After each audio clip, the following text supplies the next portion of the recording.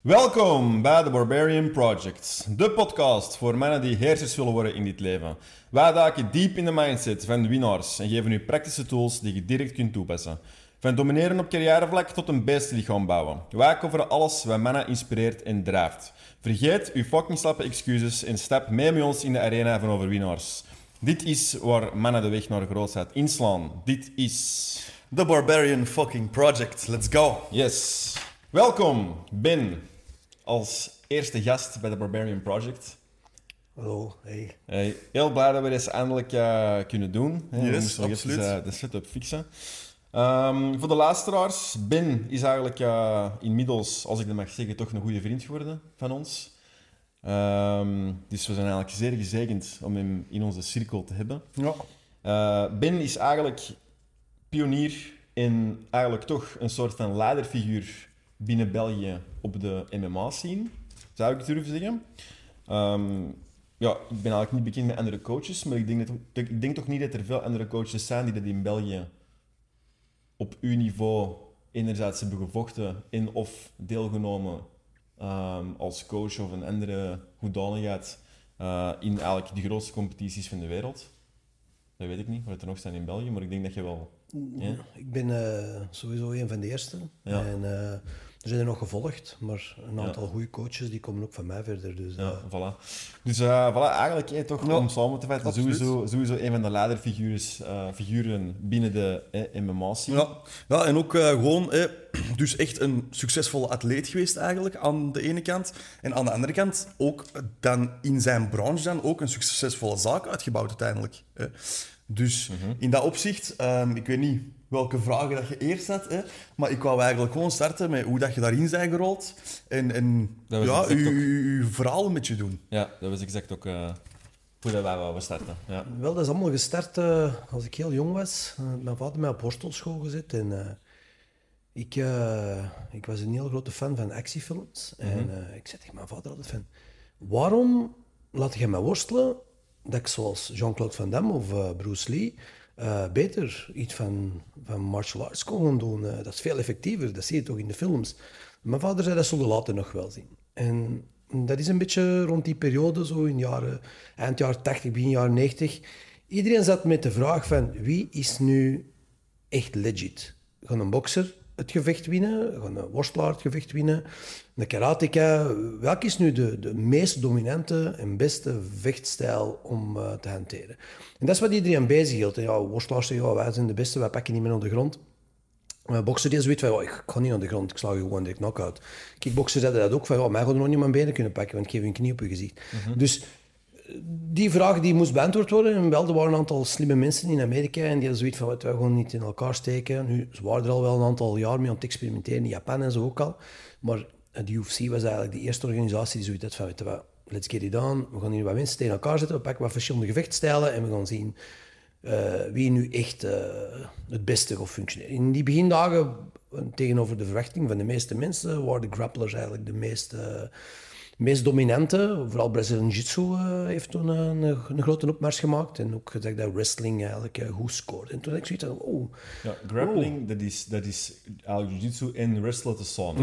Ja, dus eigenlijk Brazilian Jiu-Jitsu, de gevechten gaan daar meestal door met gi. En daarmee de eerste kampioen van de UFC, Royce Gracie, die kwam ook altijd optreden in zijn gi. Ja, dan heb ik zoiets van, als je Brazilian Jiu-Jitsu doet, dan heb je een gi nodig. Ja.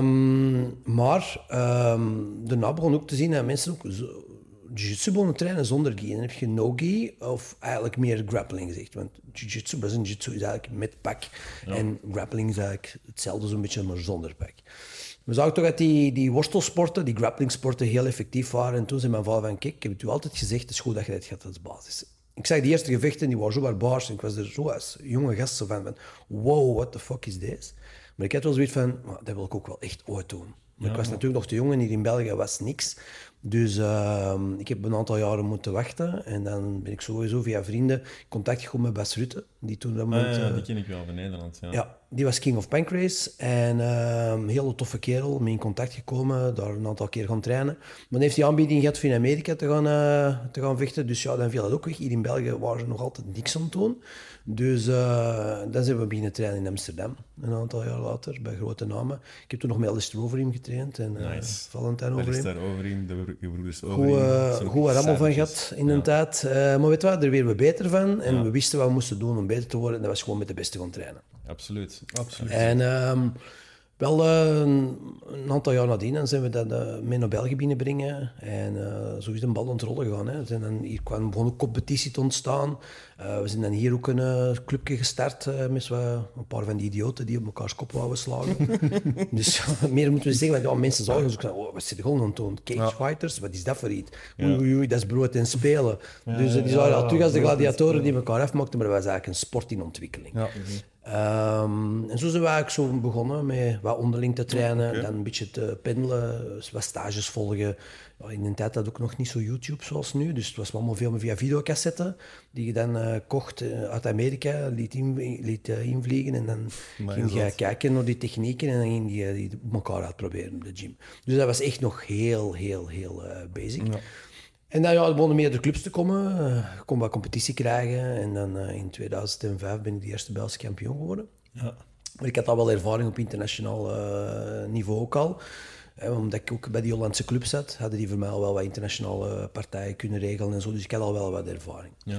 En dan moet ik eerlijk zeggen, de worstelbasis die ik had opgedaan als kind, is heel goed van pas gekomen. Want eigenlijk heel weinig mensen kenden worstelen. De meesten konden allemaal wel wat stoten en trappen, maar worstelen en grondvechten was niet een ding. Je ziet wel momenteel ook in de UFC dat die mannen, die zijn allemaal fucking goed, hè.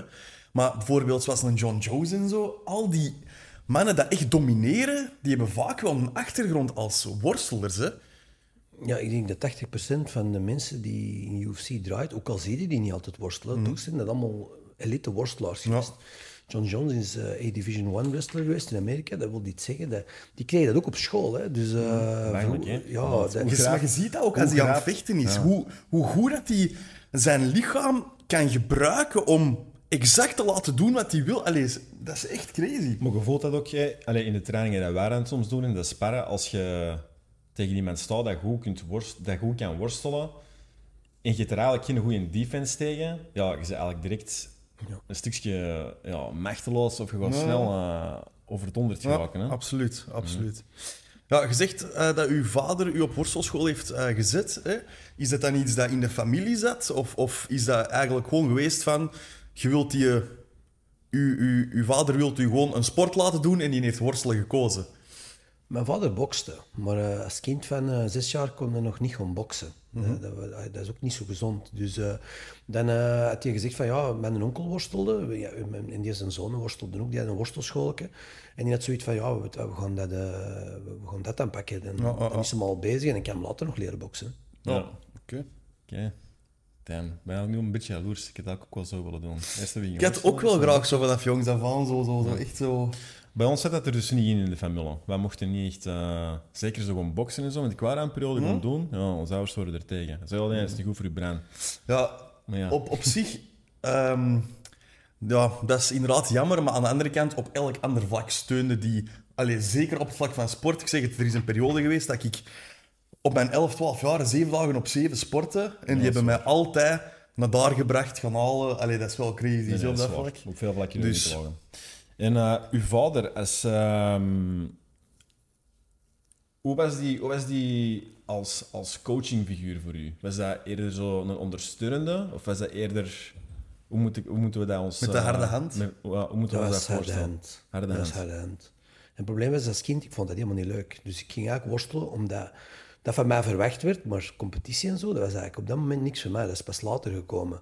En mijn vader, dat was gewoon een tiran. Dus dat was gewoon van, jij moet dat en jij zult dat. En als je dat niet goed doet, dan heb je op dat moment afgedaan. Dus dat was heel simpel. Langs de andere kant, toen als kind was dat niet geen prettige ervaring.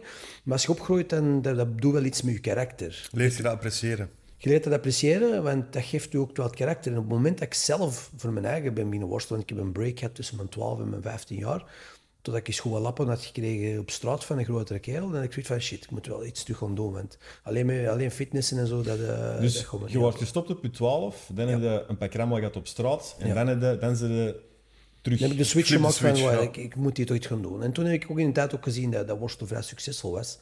En dan heb ik zoiets van, ja, weet je wat, we gaan daar al eens terug mee beginnen. We gaan iets doen, dat is een zwaar sport, dat is hard, dit en dat heb ik al gedaan, ik weet wat dat is. En we gaan er goed mee beginnen. En toen ben ik het echt voor mezelf beginnen doen. Hè. En dan was dat anders.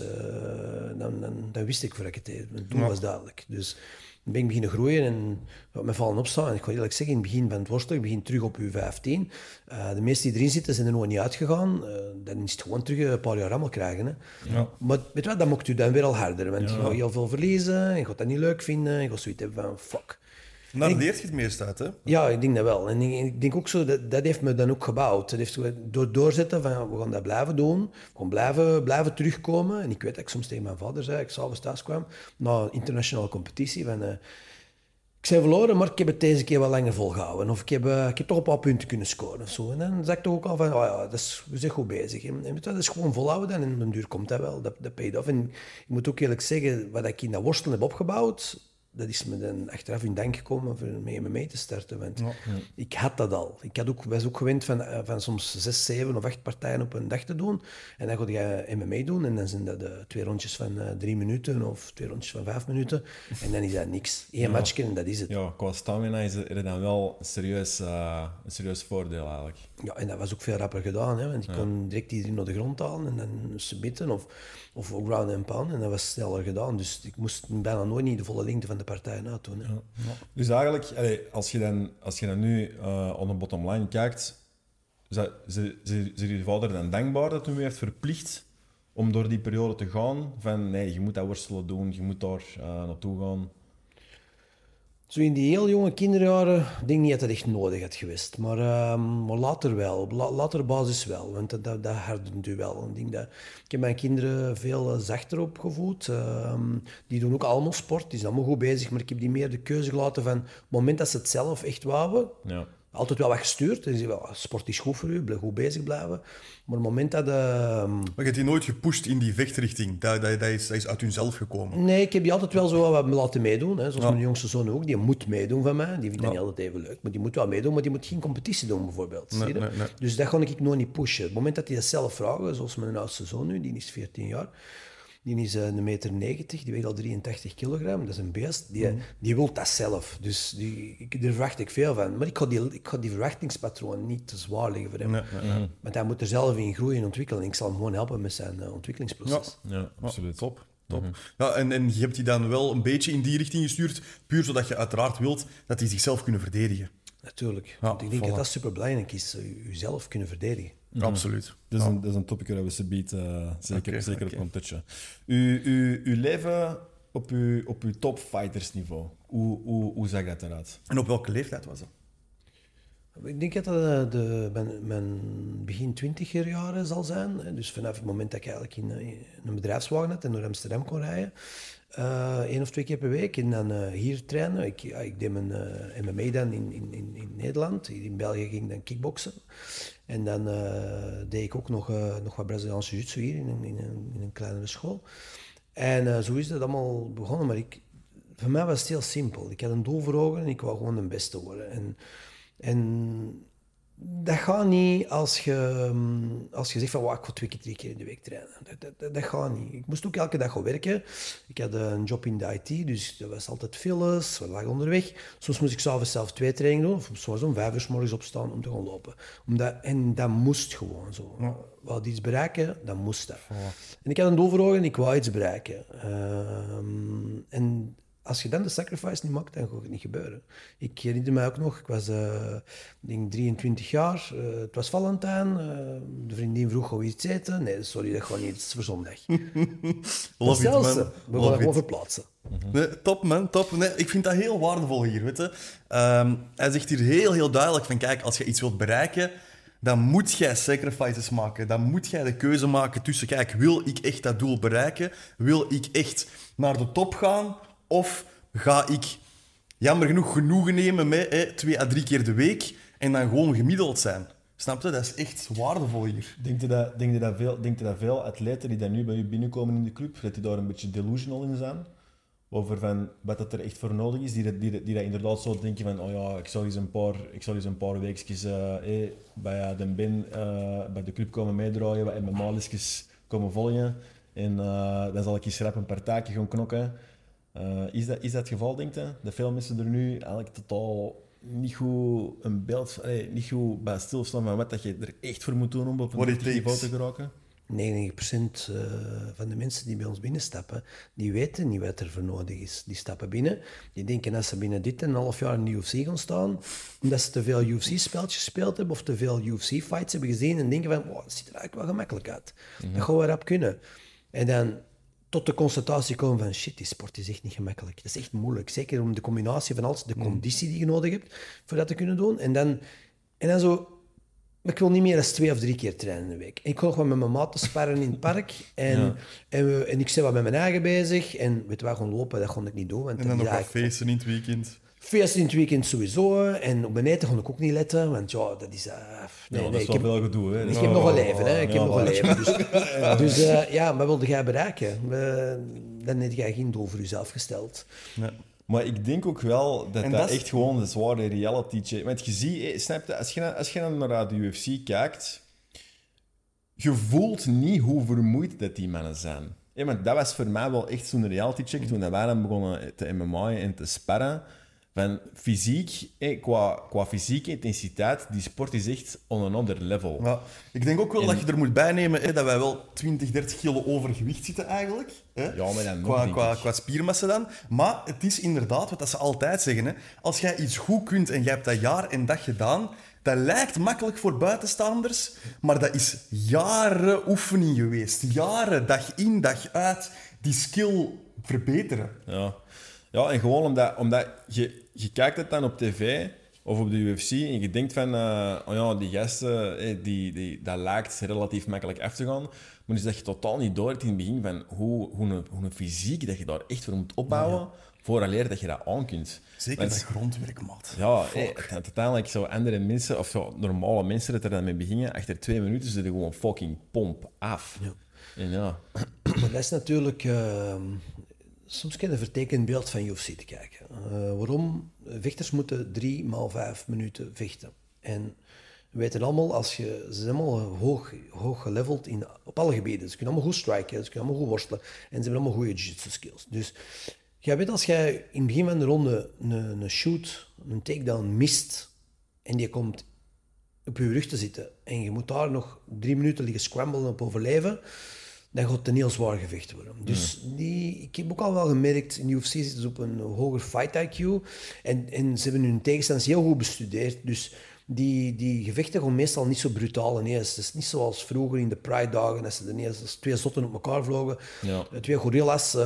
Die mensen gaan aftasten. Die eerste ronde doen die bijna niks. Lichte scoren-winst. Takedowntje in de tweede ronde is gewonnen. Was dan een super... coole, grave fight. Nee, dat was heel tactisch en technisch, maar uiteindelijk gaat het erover wie het er wint. Ja. De ene fight is wat heviger dan de andere, maar soms krijg je een beetje een vertekend beeld. Want als je naar amateur MMA gaat zien, waar de mensen dat IQ nog niet hebben en gewoon gaan om te gaan, dan zie je dat dat veel, veel harder kan zijn. En dat mispakken heel veel te gaan. Dat was eigenlijk ook wel, hè. Toen wij uw evenementen zijn komen zien, dat was eigenlijk... heel veel brute fights. Ja, ik vond dat echt een verschot daarvan. Ik dacht eigenlijk eerder van, dat gaat misschien een beetje andersom zijn. Dat het andersom is. Dat misschien niet zo entertainment is, of toch dat er minder actie in ging zitten. Maar eigenlijk was dat veel meer action-packed dan dat je naar dat sommige UFC-fights zijn inderdaad eigenlijk echt saai soms. Dat is... zo bekken voelen, hè, van wat gaan ze doen. En dan, zoals dat gezegd, tegen het eind van de ronde beginnen die wel iets te doen. En dan, of tegen ronde 3 of zo, hè, dan zie je wat actie. Maar soms inderdaad zijn er fights waarbij dat je denkt, amai, dat gaat hier zo traag, er is niet veel aan gebeuren. Maar zoals dat gezegd, dat is allemaal tactisch. Hè, want als jij je de eerste ronde al helemaal moe maakt, je moet wel nog eens 2 rondes gaan. Hè. Zeker in championship rounds moet je 5 x 5 doen. Voilà. Dus als je dan de eerste 2 rondes totally gassed out bent, dan... Ja, dat is echt wel... En het probleem is, ik zie ook soms bij mijn eigen vechters die niet hard genoeg trainen of niks extra doen of geen conditie gaan trainen. En gewoon denken van met 2 keer in de week te komen. Die komen dan op competitie. Die gaan de eerste ronde all out. De tweede ronde is hun gastank leeg. En dan krijg je die gewoon slag. Maar weet je wat, dat is een les die je zelf moet leren. Ik heb daar ook gestaan. Hè. Er zijn momenten geweest dat ik dacht dat ik de king was en dat het allemaal wel ging lukken en vanzelf gaan. En ik ging wat minder doen en dan heb je een downfall. Hè. Dan word je wordt beloond, hè, voor wat je hebt gedaan. Dus, Dat is echt waardevol ook. Hè. Ja, dat is inderdaad lessen dat erbij dat is echt, soms moeten een pak rammel krijgen om eigenlijk gewoon een reality check te maken van fuck, ik ben eigenlijk gewoon niet genoeg aan het doen om mijn doel te bereiken. Ja, klopt. Ik heb nog een vraag over uw profperiode eigenlijk. Even dat je dan op je zwaar niveau bezig was. In hoeverre beïnvloedde dat je karakter? Word jij een aangename mens? Nee, ik denk dat niet. Niet in die periode dat je echt voor je doel ontsteven bent. Het probleem is, het is een hele eenzame sport. Je bent alleen met jezelf bezig. En ook, ik heb ook in de beginjaren van mijn vechtsport heeft dat wel wat relaties gekost. Ook, omdat je bent alleen met je wagen bezig. Ik herinner me nog de avond dat de kerstboom weer opgezet. Dat ik zei, oh, sorry, ik ga lopen. Dus je prioriteiten liggen ergens anders. Je bent niet bezig met gezinsleven, je bent niet bezig met je kinderen. Je focus gaat er iets anders uit. Dus je bent ook nors, zeker naarmate de wedstrijd dichterbij komt. Je bent gefocust op je doel. Tunnel vision. Tunnel vision, ja, klopt. Tunnel vision en de rest is overlast. En de rest is nooit. En je bent ook moe en je hebt altijd pijn, want ja, elke training is zwaar op je lichaam, dus alles doet zeer. En, ja, je bent meer prikkelbaar. Dus, ik denk dat dit zoiets is wat dat echt veel atleten of high achievers mee worstelen. Want je zit dan met zo'n doel bezig dat eigenlijk alles consumerend is. Dat het kei moeilijk is om ook nog iemand anders te zijn. Zoals een liefdevolle partner of een liefdevolle vader. Want er is ook iets in een van de podcasts met Joe Rogan. Mike Tyson had het daar ook even over. Toen hij zijn comeback maakte, had hij eigenlijk heel veel schrik om daar terug aan te beginnen. Want hij was een van de redenen dat hij dat allemaal was aan het vermijden. Want op een gegeven moment had hij niks meer van sport. Geen training, geen lopen, niks. En hij was heel veel wiet aan het paffen. Hè. En hij zei ook dat hij dat eigenlijk deed om zijn eigen, om dat beest dat binnen hem zit, hè, om dat kalm te houden. Want hij zei wel, dan was ik een super aangename family man. Hè. Dan was ik altijd blij om mijn kinderen te zien, blij om mijn kinderen te hangen, blij om mijn vrouwtje te zitten. En dan, toen hij zijn comeback ging maken, hoe dat het dan blijkbaar is begonnen, hij was veel te dik geworden. Hè. En zijn vrouw zei, weet je, begint gewoon met iedere dag 10 minuutjes op de loopband een beetje te wandelen. En blijkbaar zit hier Mike Tyson, die zei toen al, maat, dit gaat... Ik heb bang om dat te doen, want dat atletenbeest zit in mij en dat gaat zo de deur op een kier zitten om er terug helemaal uit te breken. Dat was, en dan komt hij voor de tweede keer op de Joe Rogan en dat was effectief zo. Die was helemaal terug fired up en dan ging ze een comeback maken en dit en dat en dan was terug zo helemaal dingen. En dus die zei, ik ben niet hetzelfde type man als ik binnenga bij een leg training als dat ik thuis kom bij mijn kleine kindjes. Dus die zei van, ja, ik probeer voor mijn eigen een soort van avatars te maken voor dan de man die dat ik moet zijn in het moment. Ja, want hij was dan ook een die dat ook op hoog niveau topsport deed. En, dus ik denk zo ergens wel dat je als man, eender wat dat je doet, dat je zo toch moet proberen om daarnaar te streven. Je moet dat proberen, maar dat is moeilijk, hè, man. Dat is super moeilijk, sowieso. Moeilijk, ja, want jij moet langs de ene kant, jij moet tijdens je MMA-trainingen, jij moet tijdens je fight, jij moet tijdens een legsessie in de gym, jij moet een fucking beest zijn, hè, man. Jij moet echt 100% of 200% geven. En dan moet jij thuiskomen en ineens... En je bent kapot. En je bent kapot, je bent gesloopt. Ja. En dan moet je nog iets anders zeggen. Stel je voor dat je morgen je vriendin op een dieet gaat zetten. Een laag-calorieën dieet, want die moet afvallen. Hoe aangenaam is die? Ja, dat is wel zo. Ja, dat kunnen we ook beamen. Ja, absoluut. Honger is een van de grootste...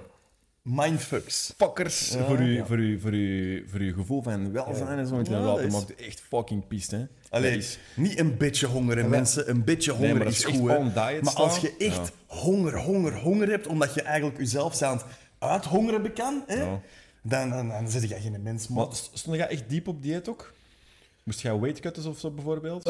Weightcutten nog niet zoveel, omdat ik eigenlijk in een gewichtsklasse te hoog zat. Moest ik nu de dag van vandaag in MMA op high level meedoen, dan moet ik vechten 10 kilo onder mijn gewicht. Want dat doet iedereen. Dus dat wil zeggen dat je de weken voor je gevecht bijna amper nog iets aan het eten bent. En dan nog waterkutten en dan nog uren in de sauna zitten in toestanden. Of van die zoutbaden nemen.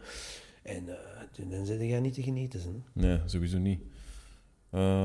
Alright. Uw afscheid van uw competitiesport in uw leven daarna. Dus tijdens worden best on fire. Hoe verliep uw periode daarna? Ja, dus in 2017 hebben we Cage Warriors naar Antwerpen gehaald. Dat was een heel succesvol evenement met heel veel local fighters, heel veel Antwerpenaren die toen mee op een groot podium hebben kunnen staan. Dat was een fantastisch moment. We hebben toen ook die avond zo goed als allemaal gewonnen. Dus het was een heel succesvol belevenis. Maar ik ben in die partij gekwetst geraakt. Ik heb mijn lies gescheurd in die eerste ronde. En ik heb daarna 7 maanden moeten revalideren van die blessure. En dat was een hele zware voor de door te raken. Want uiteindelijk, je zit op een punt van iets dat je altijd gedaan hebt en waar je altijd naartoe hebt geleefd. En dat is gedaan. Dus dat stopt ergens. En om je daarna nog terug te kunnen focussen op ik wil dat terug doen en goed doen. Plus de angst van ik wil niet gekwetst geraken. Ook zo'n trainingskamp, dat slopte weer helemaal. Dus je hebt altijd blessures hier en daar. Ik heb ook een schouderoperatie daarna nog moeten laten doen. En elke keer terugkomen, dat wordt zwaar. Ik merk ook met ouder te worden. Herstel is niet meer wat het was. Ik probeer nog altijd op maximaal effort mee te trainen. Maar mijn herstel gaat veel trager en ik heb ook veel meer last van blessures, dingen van vroeger of nieuwe dingen. En die slepen gewoon veel langer aan. Ja. Maar even over die Cage Warriors. Jij hebt het evenement georganiseerd? Hè? Nee, niet. Maar ik ben daar wel een soort van... ambassadeur voor of zo? Ja, ambassadeur geweest, inderdaad. Dus Cage Warriors heeft aan mij gevraagd van, wij willen een evenement doen in Antwerpen, maar wij moeten zoveel mogelijk volk bij elkaar krijgen. Ja. En ik wist zelf, ik wou nog een partij doen en ik wou nog iets gaan doen. En ik dacht van, dat is misschien het moment voor dan een afscheid te doen. Dus dat was wel bewust je afscheid? Dat is niet door die blessure? Nee, dat was bewust. Ik had zoiets van, weet je wat, ik ben lang genoeg meegegaan, een paar keer gestart, gestopt. Dus ik had zoiets van, nu wil ik het wel eens op een goede manier, op een goed evenement kunnen eindigen voor mijn eigen publiek. En ik kon ook heel veel tickets verkopen. Dus dat was een groot voordeel. Ik had dan ook Tommy de Pret, een pupil van mij altijd geweest. Die had dan zijn eigen gym ondertussen gestart. Die had dan ook wat vechters. Die ging dan ook zijn laatste match doen. En dat was ook een heel goede ticketverkoper. Dus dat is enorm goed voor Cage Warriors. Dus wij hebben toen met veel Antwerpse vechters ervoor gezorgd dat er denk ik een kleine 4000 man in de lotte waarin hij was toen. Vechtsport was er toen ook bij betrokken, voor de opnames en zo, voor de promo. En dat evenement is keigoed gegaan en dat was echt een topper. Het probleem is, heel veel clubs voelden zich zo buitengesloten, gesidelined. En die hadden zoiets achteraf zo een beetje jaloezie van, maar wij kunnen dat beter. Dus die waren achter mijn rug om met Cage Warriors gaan praten over, maar als je ons pakt, dan gaan er meer clubs hebben, meer Belgische clubs, gaan er meer invloed hebben en bezoekers van verschillende clubs. En dat gaat je evenement nog sterker maken. En Vechtsport is mee in dat verhaal gegaan. En die had zoiets van, oké, is goed, dan gaan we dat eens proberen. Hè. Want ze waren nog niet tevreden over de cijfers, dus dachten we gaan het nog beter doen. Met als gevolg dat er 800 betalende mensen binnen waren en dat ze de tickets nog hebben moeten gratis uitdelen op de straat. Dat was geen volk. In your face. En dat was de laatste keer dat Cage Warriors dus naar België is gekomen. They fucked it up. Ja. Nee, maar dat is wel zot. En je merkt dat, hè. Mensen die gunnen elkaar niks, hè. Nee, dat is triestig, man. Die gunnen elkaar niks, hè. Snap je? Vanaf als jij iemand... Of vanaf als iemand merkt dat jij iets goed aan het doen bent, vanaf dat jij een beetje succes hebt, jij begint dat te merken, man. Ja, maar ik weet niet. Dat klopt, hè. Je hebt heel veel misgunners, maar je hebt ook wel bepaalde mensen die elkaar wel gunnen. Snap je? Het is niet, Maar dat is wel niet... de minderheidsmaat. Tuurlijk is dat de minderheid, maar ja, oké. Fuck them, ja. Fuck them. Komt er ooit een comeback? Nee. Zeker niet. Voor mij niet. Zeker niet. Nee. Zeker niet. Ik merk gewoon ook dat is nu... Ik heb een ander leven. Dus ik leef nu meer in functie van de gym. Ik kan mijn eigen op een andere manier opstellen. Als vechter ga ik het weer allemaal mezelf. Hè. Ik ben niet bezig met mijn vechters, ik ben met mezelf bezig, snap je? Dus nu kan ik meer daar de focus op zetten. Dat is ook zeker nodig, na de zware terugval na corona. En ook, ik wil gewoon ook nog de ideale momenten hebben met mijn gezin ook. Dus mijn kinderen zijn ook al wat groter aan het worden en zo. En ik wil er geen tijd meer mee verliezen. Nee. Dus je hebt eigenlijk de levensstijl na topatleten zijn echt wel omarmd. Ja, echt wel. Oké. Dat is nice. Want je organiseert ook je eigen evenementen. Dat is misschien ook iets waar je zo die nieuwe uitdaging in hebt gevonden. Ja, wij Stairdown. Ik vind dat ook echt een graaf evenement. Ja, weet je. dat is Ik wel vond dat nice. echt wel, Dat is ik vond dat nice. echt een goede avond. Dat hebben wij, dat is nu zo dit jaar de 16e evenement te organiseren in november. Ja. Ja, en dat is iets dat ook gegroeid is van helemaal niks. Een boksring met 2 spots en een DJ. En dat is nu momenteel een heel mooi evenement geworden. Dus we hebben veel vechters, ook veel vechters die al bij ons zijn komen vechten, die hebben daarna nog carrière gemaakt in UFC, in KSV. Dus er zijn veel mensen die bij ons hun grondbeginsel hebben gelegd en die dan daarna zijn verder gegaan. Dus dat is echt een mooi platform. Ja, lijkt me logisch. Hè? Allee, er is niet... Maar ja, als je wilt starten in deze sport en je bent hier in Antwerpen en omstreken. Voilà, Antwerpen en omstreken, en dan is er maar één legit adres waar dat je eigenlijk deftig kunt starten. Hè. Maar dus ook over die Strikeforce. Strikeforce was het toch, hè? Uw evenement? Stairdown, juist. Sorry, Stairdown. Voor alle luisteraars dat is misschien willen komen kijken naar een MMA-event. Ja. Ik vond dat echt een superleuke avond. Ja, absoluut. Dus kaas wel een aanrader als je eens een avondje entertainment wilt. Als je eens een avondje knokken wilt ja, zien. of je wilt eens komen proeven van de MMA-fight scene. Zeker aanrader. Yes. Nog een laatste vraag over jezelf. Je zei toch al een iets oudere kent, als we dat mogen zeggen. Maar eigenlijk wel echt in topshape. Zeker als je kijkt naar je leeftijdsgenoten. Ik denk dat het veilig is om te zeggen dat je in de top 1% zit. Absoluut. Dus hoe doe je dat? Wel, nu is het momenteel iets minder, want het is net vakantie geweest. Dus, Ja, maar dat is oké. Dan kleur wel eens buiten lijntjes, Ja. maar bij mij is het heel simpel. Vanaf het moment dat het terug werkdag is en we gaan werken, dan bestaat mijn stramien, en dat is de volledige week dat we op voedingsschema staan. Nu, we maken al wel eens wat meer uitspattingen, omdat we zijn bij ouder, ik heb geen wedstrijden niet meer, dus dat is niet zo belangrijk niet meer. Of we drinken al eens iets, of weten al eens iets anders. Maar ik probeer toch de continuïteit te houden in het voedingspatroon, belangrijk. Continuïteit ook in training. Dus als ik dan geen blessures heb, dan blijf ik gewoon lopen. Elke week, ik blijf meedoen met de jongens in de gym. Ik ga al eens trainen in een bevriende gym. En we zijn bezig, we zijn continu bezig. Dus dat lichaam blijft goed onderhouden. En ik denk dat dat belangrijk is. Want ik heb heel veel coaches gezien als ik jong was, in de worstelwereld ook en zo. En dat waren dan topatleten op 60 kilogram en dat waren dan coaches op 120 kilogram. Dus let it go. En dat heb ik nooit niet goed kunnen vatten. Ik kan ook niet goed voorstellen, als ik een voorbeeldfiguur moet zijn, bij ons in de gym, en ik ben er volledig out of shape aan het vertellen Ja, exact. wat dat ze moeten gaan doen en mijn adviezen opvolgen. En dat je zo out of shape bent dat je het zelfs niet meer kunt voordoen. Nee, zo'n dingen. Of dat ik gewoon dat ik mensen voedingsadvies moet geven, dat die naar mij gaan zien van... Ja, maar ik doe het zelf niet. Draai het of keer het, leading by example, dat geeft altijd een soort van autoriteit. Hè? Absoluut, dat man. is gewoon zo. Inderdaad, als je zelf out of shape bent, ook al zijn misschien wel in shape geweest, maar ja, je wilt ook zo niet die persoon... Je wilt ook zo niet die persoon zijn die altijd zo moet zeggen van ja, ik vroeger in mijn tijd... Hè? Ja. Zo, altijd refereren naar de oude gloriedagen. Maar het is ook goed dat je hier aanhoudt van bezig blijven en dat je ook schetst van oké, af en toe buiten de lijntjes kleuren. Want ik heb ook zo het gevoel, mensen die kijken dan soms zo naar ons, fitte personen zal ik zeggen, en die hebben zo het idee van ja, die leven gelijk een monnikje. Hè? Die eten altijd clean, die moeten altijd iedereen dag sporten, die kunnen nooit iets van het leven genieten. Maar eigenlijk is dat ook... Nee, maar ik denk dat dat wel een misconceptie is, want Ben die heeft al een geweldige shape vanaf jonge leeftijd. Dus nu kan die dat, zoals dat we al hebben aangehaald, met 80-20 onderhouden. Maar als jij die shape aan het bouwen bent, kun jij niet elke week 3 keer buiten de lijntjes kleuren.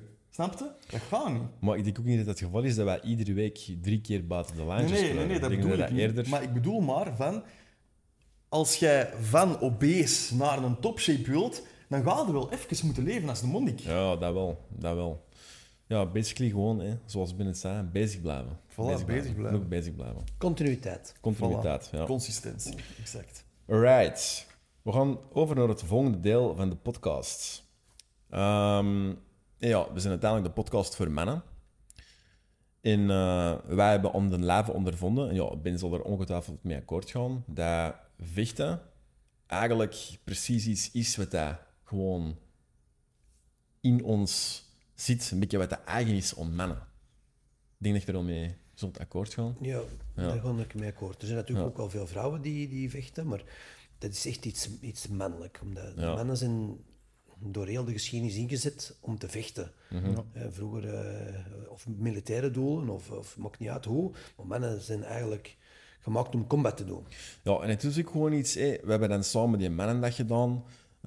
Wij zijn dan die MMA beginnen doen. Dus met die mannendag hebben we eigenlijk heel veel mannen verzameld die er eigenlijk... Volgens mij geen één ervan eigenlijk al ervaring had met gevechtsport. En je zag gewoon na die sessie met u dat die helemaal openbloeide, opleefde. Je is zo... Alive. Ja, alive. Dus man. dat is echt zo super raar. Maar ja, iedere man... Allee, dat is echt mijn mening sinds dat ik dat ben beginnen doen. Iedere man zou zo goed varen bij iets van gevechtsport te gaan doen. Ja. Ik denk echt dat dat eigenlijk een soort van verplichting zou moeten worden bijna. Gewoon voor jezelf. Gevoel van zo welzijn en ja... Ja, en ook gewoon, dat brengt u down to earth, man. Ik bedoel, toen ik daar echt serieus mee bezig was, en ik ga sowieso vanaf terug beginnen doen. Maar als je zo vrijdag op sparavond gewoon wat klappen krijgt... Oké, dat is niet tof op die moment, maar daarna heb je wel... Ja, je bent wat tot rust gekomen. Ik weet niet hoe ik dat moet zeggen, maar... Maar dat niet alleen. Ik denk ook dat MMA... in zo vechtsport in het algemeen, dat een veel sterkere karakterbouwer is dan bijvoorbeeld gewoon gym. Want wij zijn eigenlijk alle twee heel lang heel hard gym-focused geweest.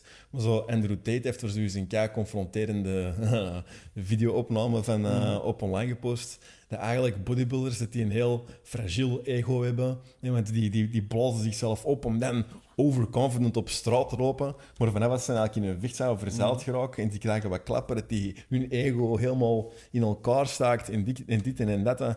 En hij maakte ook het argument dat er is geen enkele sport dat meer karakter bouwt dan gevechtsport. En ik ben daar eigenlijk met datzelfde beginnen doen, ondanks dat ik eigenlijk wel echt sowieso kei zwaar krachttraining heb gedaan, moet ik daarmee akkoord gaan. Er is in mijn ogen niks anders dat je karakter kan bouwen. Ja, ik heb uiteraard niet alle andere sporten gedaan, maar op het vlak van gym te vergelijken met echt vechtsport kan ik dat 100% beamen. Absoluut. Ja. Maar dat is het vallen en opstaan verhaal. Hè? Dus jij komt binnen de gym en jij denkt van, ik ben sterk, ik ben breed. Dat gaat hier allemaal wel lukken. Ja. En dan lukt dat niet. En dan wordt je ego geshatterd. Ja. En daarna moet jij... Ik denk dat twee keuzes. Ofwel zeg je van, het is niks voor mij. Ik ga terug aan de gewichten en ik kan mijn eigen proberen wat terug op te bouwen voor mijn eigen. Of je hebt zoiets van, weet wat, ik ga wel leren. En ik ga de twee combineren. En dan ben je gewoon een betere versie van jezelf. Ik denk gewoon ook vechtsport heeft zoveel benefieten voor jezelf. Ook gewoon tot rust komen. Ja. Leren vallen en opstaan. Maakt je gewoon zoveel beter persoon. Frustraties gewoon eruit. Ik vind ook in het moment zijn. Want in de gym kun je zo nog altijd zo... Denken aan andere dingen. Voilà, je hebt zo nog altijd te veel free space of mind om aan andere dingen te denken. Terwijl als je in MMA-training zit, bijvoorbeeld je zit aan drills aan het doen of je zit aan het spannen, je kunt niet anders dan volledig 100% in the moment zijn. En ook dat, en ik denk dat het daarom ook is dat je zo na een training zo volledig zen bent. En dat daarna, na zo'n training, beginnen ineens terug goede ideeën te komen. Ja. Omdat dat brein zo even totaal niks heeft moeten doen. Ja, niet denken aan die rekeningen, niet denken aan die problemen thuis, niet denken aan mijn schatbaas of weet ik veel wat. Gewoon die training, gewoon vlammen. En dat is je voelt dat, hè, na zo echt 2 uur MMA-training, dan je bent tot rust gekomen, je bent zen. En als jij binnengaat met negatieve gedachten, jij komt buiten en dat is compleet van je mind. Maar jij gaat ook heel diep. Hè. Je moet zo zien, als je in de gym gaat, dan ga je zo diep dat je je weg gaat duwen. Maar op de training gaat iemand anders je veel dieper duwen. Of veel harder pushen, of veel harder mee gaan. En dat is het moment dat je in de douche staat en dat je voelt gewoon dat je leeft. Ja, absoluut. Absoluut. Deze. Ja, en ook gewoon in de Fysiek gym- fucking gesloopt, maar helemaal... Toch denkt je van... nice. Ja, voilà. Nee, en ook gewoon in de gym, weet je, jij doet een setje, en dan rust jij. Jij doet een setje, en dan rust jij. Dat is eigenlijk... Oké, op die moment, als je jezelf pusht, dan is dat op die moment even hard. Maar eigenlijk, van je hele workout van een uur of 1,5 uur, zit jij 10 minuten effectief hard bezig. Aan het sporten. Ja. Terwijl bij MMA zit jij van die 2 uur, zit jij eigenlijk 1 uur en 55 of 50 minuten gewoon vol een bak aan het gaan. Ja, en je wordt ook automatisch veel harder tegen die grens geduwd. En bijvoorbeeld, als je dan zo een sparringsronde doet, hè, je moet dan continu roteren van sparringspartners. En ja, als je dan gas begint terug te nemen, dan ga je gewoon klop krijgen. Dus je wordt op een bepaalde manier echt geforceerd van fysiek. Snap je? En dat heb je met andere sporten Nice. veel minder. Zeker als je dan zo ontrollen bent. En dat vind ik ook trouwens een zeer enge gedachte op een manier. Van, als je zit dan ontrollen en ja, je gaat dan automatisch voor een rear naked choke of zo bijvoorbeeld, of een of andere choke. Maar dan hebben ze altijd het gevoel van, mij, stel, deze was echt... Ik kan nu niet opgeven. Allee, of dat is zoiets wat ik doe. Van oké, gewoon inbeelden. Dit is echt. Nooit stoppen. En je blijft gaan, maar je voelt zo die vermoeidheid. Ja. Die begint te komen. En als een der gasten dan beter kan, en die beginnen zo Maar te je voelt dat overmeesteren. ook op die moment. Want er zijn momenten geweest dat ik tijdens die training dan... ik was kapot en dan zitten, zoals dat gezegd, zo was sparrend aan het rollen. En dan voelt je jezelf gas terugnemen en you lose. Ja. Instantly. Ja. Ja, gewoon... Ja, ik heb nog nooit zo'n fysieke uitputting gehad als met die MMA-trainingen. Ja... Nee, dat andere is... sporten heb ik nog niet Ik gehad. heb al veel sporten gedaan in mijn leven, maar inderdaad, als jij eerst dat uur grappling doet en dan dat uur kickboksen, dan jij zei al fucking pomp af na dat uur grappelen, dat neemt al alle energie uit u. En dan ga jij nog eens een uur kickboksen, alsof dat jij dat vorige uur niet hebt gehad. Ja. Dat is een zalig gevoel. Maar dat is de realiteit, hè, want in een gevecht ga je dat ook hebben. Hè. Je komt in een grappling-positie, je blaast helemaal op, alle spieren zitten vol met bloed. En dan wordt het terug rechtgezet, of de ronde begint terug opnieuw, of het is even pauze, en dan moet je terug beginnen. Maar dan moet je terug loskomen. Ja, hè. voilà. Dan moet je Ja, terug een tweede adem vinden, en dan moet je terug gaan. Ja. Inderdaad. Los van het deel van eigenlijk een soort van zelfvertrouwen boost, of dat je karakter kan maken in een algemeen gevoel van welzijn voor een man, vind ik ook dat eigenlijk een man in onze woke society willen ze dat we onder de mat schuiven, maar eigenlijk blijft dat zo. Een taak van een man moet toch ook zijn om zijn eigen te kunnen verdedigen in gevallen van nood, zijn geliefdes. Absoluut. Vind ik. Klopt. Niet zo heel lang geleden was er zo die steekpartij in Parijs van zo'n man dat het was verloren. Londen gebeurt dat ook vaak tegenwoordig. Maar ik denk dat het Parijs was, ik weet het eigenlijk niet meer, maar die was kinderen om neersteken op Ja, straat, klopt. zo op zo'n kinderspeelplantje. En die Dries van Langenhoven had zo de eerste beelden laten zien. Nu, de laatste beelden hadden ze dan van het internet gehaald, omdat het dan waarschijnlijk Te chockerend was. expliciet was. Maar je zag zo op die eerste minuten dat hij eigenlijk gewoon een hele verwarde man was, die dat met weinig daadkracht, vond ik, was aan het rondlopen met een mes. En je ziet zo heel veel mensen gewoon ervan weglopen, inclusief veel mannen die zo gewoon weglopen. En terwijl die verwarde gast probeert zo mensen te pakken te krijgen, maar die is zo heel... Snap je? Die is niet heel kordaat. Die is niet van... Wow, snap je? Die is zo in deze motion. Zo heel totaal niet fysiek sterk of overweldigend. En dan heb ik zoiets van, maat, eigenlijk, Als er daar één event was geweest dat gewoon... Of je moet het dan zelfs niet alleen doen, maar als je dan met een andere man kijkt en je kijkt naar elkaar en je denkt van, oké, met twee moeten ze iemand kunnen overmeesteren, zonder dat je wagen in mega levensbedreigend gevaar brengt. Zeker omdat hij dan zo verward bezig was. In fucking... Maat, die kerel is gewoon minuten en minuten en minuten kunnen doorgaan, waardoor hij uiteindelijk ook slachtoffers heeft gemaakt. En dan denk ik van, eigenlijk, dat is toch schandalig. Dat is toch fucking schandalig. Dat er dan op dat moment geen vent is met genoeg ballen aan zijn lijf om iets te doen. Allee, en ik hoop oprecht dat ik genoeg ballen aan mijn lijf zou hebben ik hoop het ook, om effectief absoluut, te doen, want dat zou echt schaamtelijk zijn. Maar ik denk, omdat mensen de dag van vandaag zodanig weinig geconfronteerd worden met geweld, dat als er dan zoiets gebeurt, dat die helemaal perplex geraken. Ja. En eigenlijk voor je eigen veiligheid is dat fucked up. Ik denk, en daarom denk ik dat eigenlijk een goede reden is waarom de mannen op regelmatige basis geconfronteerd zou moeten worden in een gecontroleerde omgeving dan met geweld. Dat als er zoiets gebeurt, dat je ook niet zodanig overweldigd raakt, dat je gewoon freest. Ja. En eigenlijk je fucking burgerplicht verzuimt en kinderen laten neersteken. Ja. Want daar komt het basically op neer. Ja, daar komt het op neer, 100%. Maar moeten heel veel mensen, en het is ook zo natuurlijk, dat wordt allemaal niet in hand gewerkt, want je mag tegenwoordig niet te veel man niet meer zijn, je mag niet te veel niet meer zeggen.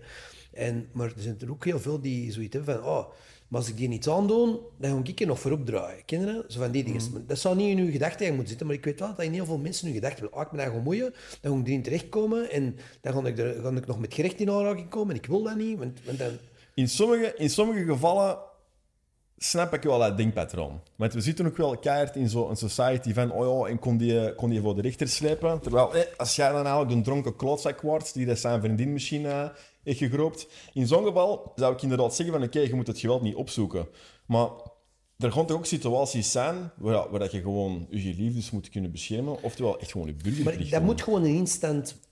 Dat moet een reflex zijn. Je moet er eigenlijk niet over nadenken. Nee, op het moment dat er zoiets gebeurt, moet je gewoon handelen. Maar zoals we weten, niet iedereen handelt onmiddellijk. Er zijn veel mensen die beginnen te pikkeren, na te denken. Wat gaat er gebeuren met mij? Oei, die heeft de mes vast.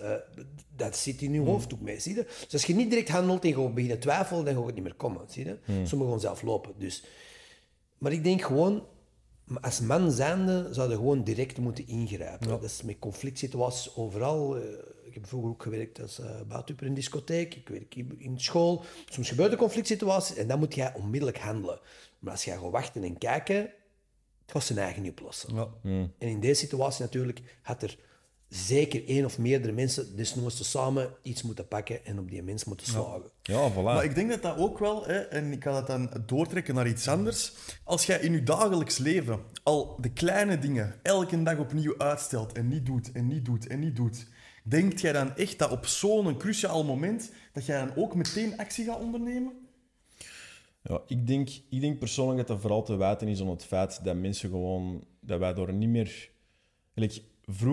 Vroeger, in de vroegere periodes, was dat een veel normalere zaak. Gelijk dan bijvoorbeeld bij de Spartanen. Als je van jongs af aan ging je op een bepaalde manier in een gecontroleerde omgeving geconfronteerd worden met geweld. Nu heb je dat niet meer. Waardoor dat je ook als man eigenlijk automatisch veel kwetsbaarder bent. Snap je? Het gebeurt ook meer en meer dat je zo die horrorfilmpjes ziet passeren, dat mensen op straat en masse worden in elkaar geslagen door zo'n hele groep jongeren. En ik ben er gewoon van overtuigd dat als je dan... Oké, het is niet dat je ineens 10 man kunt aflappen of zo, maar ik bedoel maar als je die houding hebt van oké, ik ken geweld en ik laat mij niet direct overweldigen, dat je ook veel minder snel een slachtoffer gaat zijn van geweld. Volgens mij is het trouwens onderzocht geweest dat als je hoe meer dat je geweld probeert te ontwijken, hoe more likely dat je een slachtoffer gaat worden. Want die mensen die zwakke prooien uitzoeken, zal ik zeggen, die kunnen die uiterlijke kenmerken van een onzelfzeker persoon goed herkennen. Die kunnen zo de zwakke schapen uitkiezen.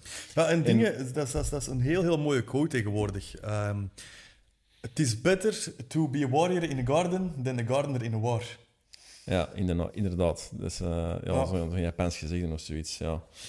Zwart, anyway, ja, ik denk daarom is het ook voor mannen gewoon super waardevol om die vechtsport te beginnen doen. Ja. Enerzijds voor dat je een stukje zelfzekerder voelen op straat. En moest het moment komen dat het nodig is, dat je tenminste in staat bent om iets te doen. Ja.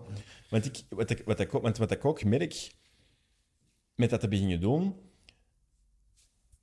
je moet eigenlijk maar een beetje ervaring hebben om al redelijk goed je plan te kunnen beginnen trekken. Er moeten zo'n paar reflexen dat je zo moet kunnen hebben en je kunt eigenlijk al veel verder tegenover iemand dat totaal niks heeft. Nee, wat ik wel wil zeggen is, zie je, Als jij op straat wordt tegengehouden door iemand met een mes en die vraagt u om uw portefeuille, ga niet een held uithangen. Nee, dat niet. Dat Maar zeker niet. Nee. Inderdaad, in die situatie van in Parijs, als daar 1 of 2 mannen de bal hadden gehad, dan waren die kinderen niet neergestoken. Hè. Ja, er is zo'n quote over violence. Hè. Violence is rarely the answer, but when it is, it's the only answer. Ja.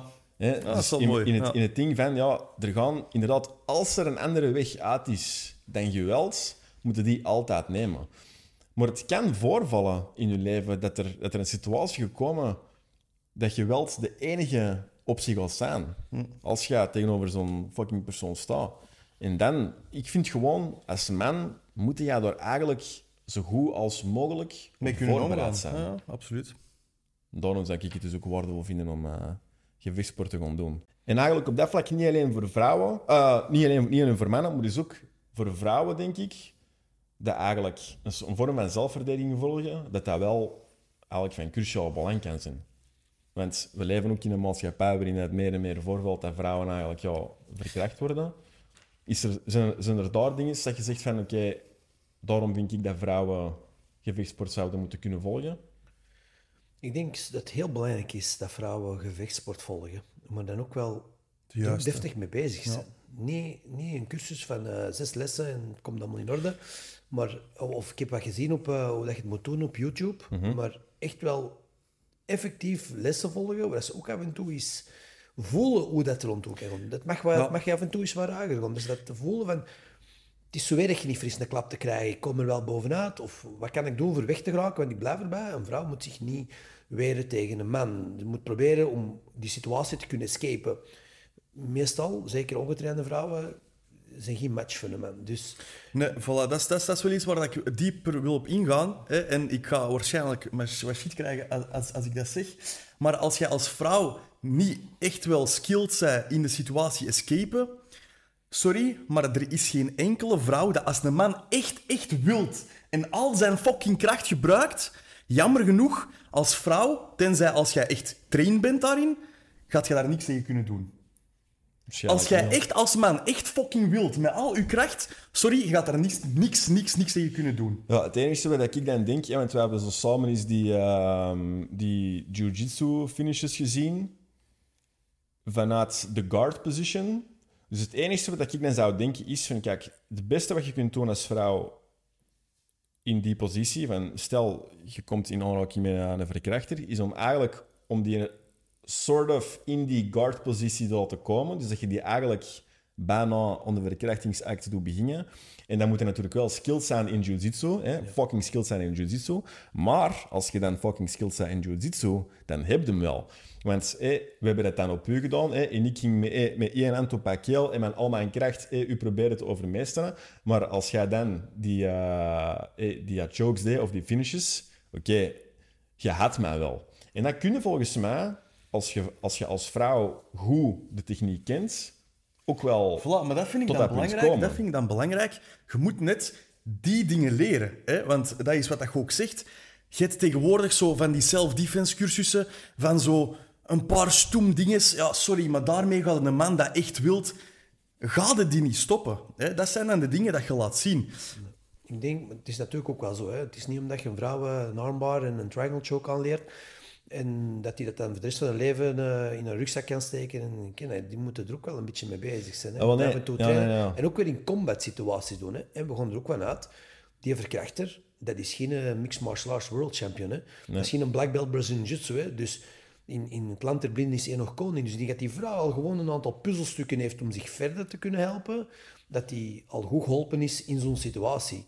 Natuurlijk, er komt nog van alles anders bij zien. Hè. Het is dan ook onder stress, adrenaline, emoties die erbij Fight komen. or flight. Ja, het is daarom eigenlijk, denk ik, dat als je een realistische kans wilt hebben op zo'n situatie, dat je gewoon op regelmatige basis jiu-jitsu moet beoefenen en ook eigenlijk sparren. Dus dat je ook weet van, ook onder druk. Bots die situatie na. Inderdaad. Nou, ik hoop echt, ik kom mijn dochter echt aansporen om dat bij jou te komen doen. Ik hoop echt dat die... Ja, maar het is gelijk dat hij zei. Soms is verplichten niet de juiste maar Ben pressure dingen wel, om Ben heeft ook kinderen... wel zijn kinderen... hij zegt, kijk, ik verplicht je niet om competitie te gaan doen, maar ik verplicht die wel om dat mee te doen, gewoon puur zodat die zichzelf kunnen verdedigen. Ik ga als ik uw dochter ken je dat? Mijn dochter die heeft wedstrijden gevochten, hè, tot haar 17. Oké, ja, die gaat ik. Dus die kennen wel. Ja. Ja. Maar Ja, ja, gezien iedereen. Ja, ik wil die van mij ook eigenlijk echt zover krijgen, man. Je weet gewoon fucking nooit. Ook al is de kans misschien statistisch klein, ik bedoel... Ja, je moet toch fucking weerbaar zijn in dit leven. Absoluut. Niet, Absoluut. overgeworden laten om het lot en het toeval. Dus oké. Want dat is een fout dat in de maatschappij wordt gemaakt. Hè. Van, je moogt dat niet doen. Je moogt dat niet doen. En ik bedoel van, er gaan altijd mensen zijn dat jammer genoeg die dingen wel gaan doen. Tuurlijk. Altijd. Dat is hetzelfde met gun control in fucking Amerika. Jij mocht zeggen van, de wapens, we gaan die weghalen. Er gaan nog altijd mensen met fucking wapens zijn. Hè? Ja. Snap je? Inderdaad. Dus jij mocht zeggen van, het is aan de man om zich te controleren. En dat is ook, 100%. Ja. Maar er gaan altijd mannen zijn dat niet kunnen. En wat ga je dan doen in die situatie? Ja, dat zijn zo... Gelijk die overdreven hippie-pacifisten, die zo wereldvrede preachen, maar eigenlijk is dat een beetje... Dat is delusional. Dat is fucking Van, delusional. Dat is heel mooi. En in een zekere zin heb je gelijk, maar je bent ook fucking naïef. Want uiteindelijk gaan er altijd mensen zijn die daar van kwaaie wil zijn. En ja, er moeten andere mensen zijn die daarop voorbereid zijn. Ja. En die bereid zijn om daar tegenin te gaan. Dus voilà. Alright, ik heb dan nog een paar vraagjes. Social media. De hele explosie daarvan. Heeft dat voor de fight scene meer goed of meer slecht gedaan? Het voordeel van social media is dat mensen zijn makkelijker bereikbaar. Dus bijvoorbeeld voor promotie van uw team, van uw evenement en zo is het allemaal makkelijker. Langs de andere kant, mensen beginnen een beetje een leven te leiden waar ze op social media zichzelf willen verkopen. Iedereen is zichzelf aan het verkopen, de beste reizen, de knapste auto's. Het is die van mij nog niet, ik kon er gewoon even staan, pak een foto. Maar dat zien wij ook. Dat zien wij gewoon bij ons in de gym ook. Dus mensen komen daar, hebben hun handschoenen aan, hebben net hun abonnementsgeld betaald. Ja, bam, die eerste foto is gepost, ik was hier, dit en dat. Dan willen ze allemaal wedstrijden gaan doen en ze willen coole foto's hebben en zo. Maar het probleem is ook met social media en internet en zo, je vindt over iedereen wel wat terug. En wat wij merken de dag van vandaag is dan, wij krijgen gevechten binnen op evenementen. En wij proberen onze vechters daar naartoe te brengen. En die vechters die beginnen te googlen en die vinden iets terug over hun tegenstander. Oei, dat ziet er mij toch wel een straffen uit. Ik heb op die eerste social media kanaal gezeten en ik zie dat je toch al wel wat jarken traint en dit en dat. Goh, maar ik denk die niet echt gaan doen. Dus ze zijn al op voorhand zoiets van, oei, als ik hier geen goede show in kan maken, als het mij niet goed gaat passen, als ik er niet cool ga uitkomen en geen winnaar gaan zijn, dan wil ik het al niet meer proberen. En dat creëert natuurlijk, want niemand wil niet meer verliezen. Want op de social media kun je wel alleen maar winnen. En je weet ook natuurlijk dat je een goed pak rammel krijgt in de octagon. Daarnaast staan die beelden op internet en die blijven de rest van hun leven opstaan. Dus dat is niet plezant, zie je? Maar wel, facing the facts dan. Dus iedereen wil er het best mogelijk uitkomen, maar wil geen efforts niet meer doen. En ik heb dat met veel vechters al gehad. Ik zeg van, ik heb een tegenstander voor u. Wat denkt ervan? Ik denk dat die goed matcht met u. Ik kijk ook altijd een beetje dat ze wel wat matchen. Dat mijn vechters ook niet overklast worden. Het moet een eerlijke fight zijn. En dan, maar die heeft toch wel wat te veel ervaring. Of die is wel wat groot en die kut veel gewicht. En dit en dat. En ze zijn eigenlijk al aan het... Die match valt al in het water. Ook dankzij social media. Want iedereen maakt zichzelf groot en er staan video's online en ze vinden gevechten online en ze vinden records online en ja, dat verpest een boel helemaal. Terwijl eigenlijk is het wel een beetje anti-fighting spirit. Hè? Het zou toch eigenlijk juist een beetje moeten zijn van oké, dus als je echt wilt weten... Maar dat was vroeger bij mij in de tijd zo. Toen wij ermee begonnen, dan waren er nog niet zoveel van mensen die dat deden. Dus, maar degenen die erin zaten, hadden altijd wel een bagage in de vechtsport. Dus die hadden al wel een titel gehad in kickboksen, of die konden al goede jutsu, of wel wat gecombineerd of gegrappeld. En mijn trainer die zei mij gewoon, soms de naam nog niet van mijn tegenstander. Die zei gewoon, ik heb een partij voor u, we stappen de vlieger op, en we vliegen naar hier, vandaar in Marrakesh, in het Congrespaleis daar nog gevochten en zo. En we zijn weg. En ik stelde mij geen vragen, want als mijn coach denkt dat dat voor mij goed gaat komen, Wat soms ook niet goed kwam natuurlijk. Maar dan denk ik van, weet je wat, dan gaan we ervoor. Want er kan er maar één de beste zijn. En ik wil mijn pad niet uitstippelen van, ik ga partijen kiezen hoe dat mij het beste uitkomt. Nee, ik ga gewoon een pad doorlopen door al de beste te verslagen en de beste willen worden. En ik denk, als die mindset er niet is, dan ga je lang bezig zijn met recordbeelden en dit en dat, en gatekeepers zoeken, en mannen met een 1-10 record gaan pakken als tegenstander, om toch maar ergens te geraken. En uiteindelijk worden dan zelfs niet beter. Hè? Nee, Integendeel, voilà. dat belemmert je progressie. Ik denk eigenlijk dat iets heel goed is dat je aanhaalt, dat social media eigenlijk zo die een druk om te winnen zodanig hoog heeft gelegd, dat niemand nog durft te verliezen. Terwijl dat verliezen Een deel uitmaakt van... een fucking sleutelingrediënt is Absoluut, van absoluut. goed worden. Weet je, social media houdt die delusion recht dat je enkel moet winnen. Snap je? Ja. Bijvoorbeeld, als ik ooit in de octagon zou fucking stappen, hè, ik zou het niet erg vinden om eens een goed pak rammel te krijgen. Want ik heb daar nog altijd gestaan. Ja, Snap pas je? op. Enerzijds denk ik dat dat easier said is than done. Want ik denk onderbewust... Want ik heb daar ook al over nagedacht. En het is niet leuk. Het is niet leuk om in de spotlight te verliezen. Want je weet ook hoe dat social media kan zijn. Oh, hier, de Jonas, een dikke nek van TikTok. Hij dacht dat ze in de octagon kruipen. Goed zo, goed rammel gaat. Je weet gewoon dat je 200, 300 reacties kunt krijgen van haters. Dus onderbewust zijn er daar denk ik wel mee bezig. Het zou niet mogen, hè? Nee. Het zou niet mogen. Maar onderbewust zijn er wel mee bezig. En ik denk gewoon dat iets is dat wij terug moeten leren. Ik zeg ook niet dat ik dat leuk zou vinden, hè, verliezen in de octagon. Maar ik heb er vrede mee dat ik erin stap, winnen of verliezen. Dat is part of the game. Ja, dat is part of the game. Ja, en het is ook zo... Ik lees dat ook constant. Zelf op comments, op UFC-vechters, die nu eens even wat minder gepresteerd hebben. Oh, maar hij heeft het niet meer. Dus een voorbeeld is de McGregor. Ja. Iedereen is aan het basje. Oh, kijk, en hij zit on the roids en hij kan het niet meer. en altijd met zijn show. Dat is waar, die verkoopt ook veel show. Dan krijg je natuurlijk ook veel tegenwind. Maar dat hoort bij deze manier van zichzelf te verkopen. Dat hoort erbij. Kijk... het is zoals het is. Je moet het doen en je moet erdoor. En die comments eigenlijk, wat de andere mensen zeggen, moeten gewoon eigenlijk negeren. Want uiteindelijk ga je er wel gestaan. Jij zit ervoor gegaan. Absoluut. En dan denk ik dat je dat momentum dat je er staat in die octagon, heb jij dan hopelijk 100% van jezelf gegeven. Maar er zijn altijd slechte dagen en er zijn altijd beter vechters.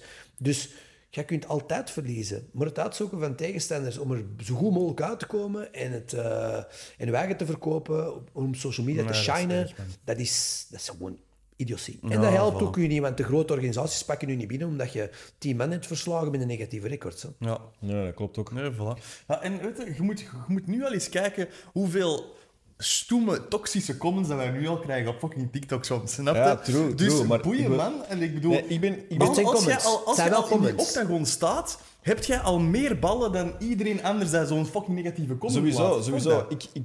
Ik denk ook niet dat ik mij erdoor zou laten kiezen, maar ik bedoel maar, ik snap wel dat sommige mensen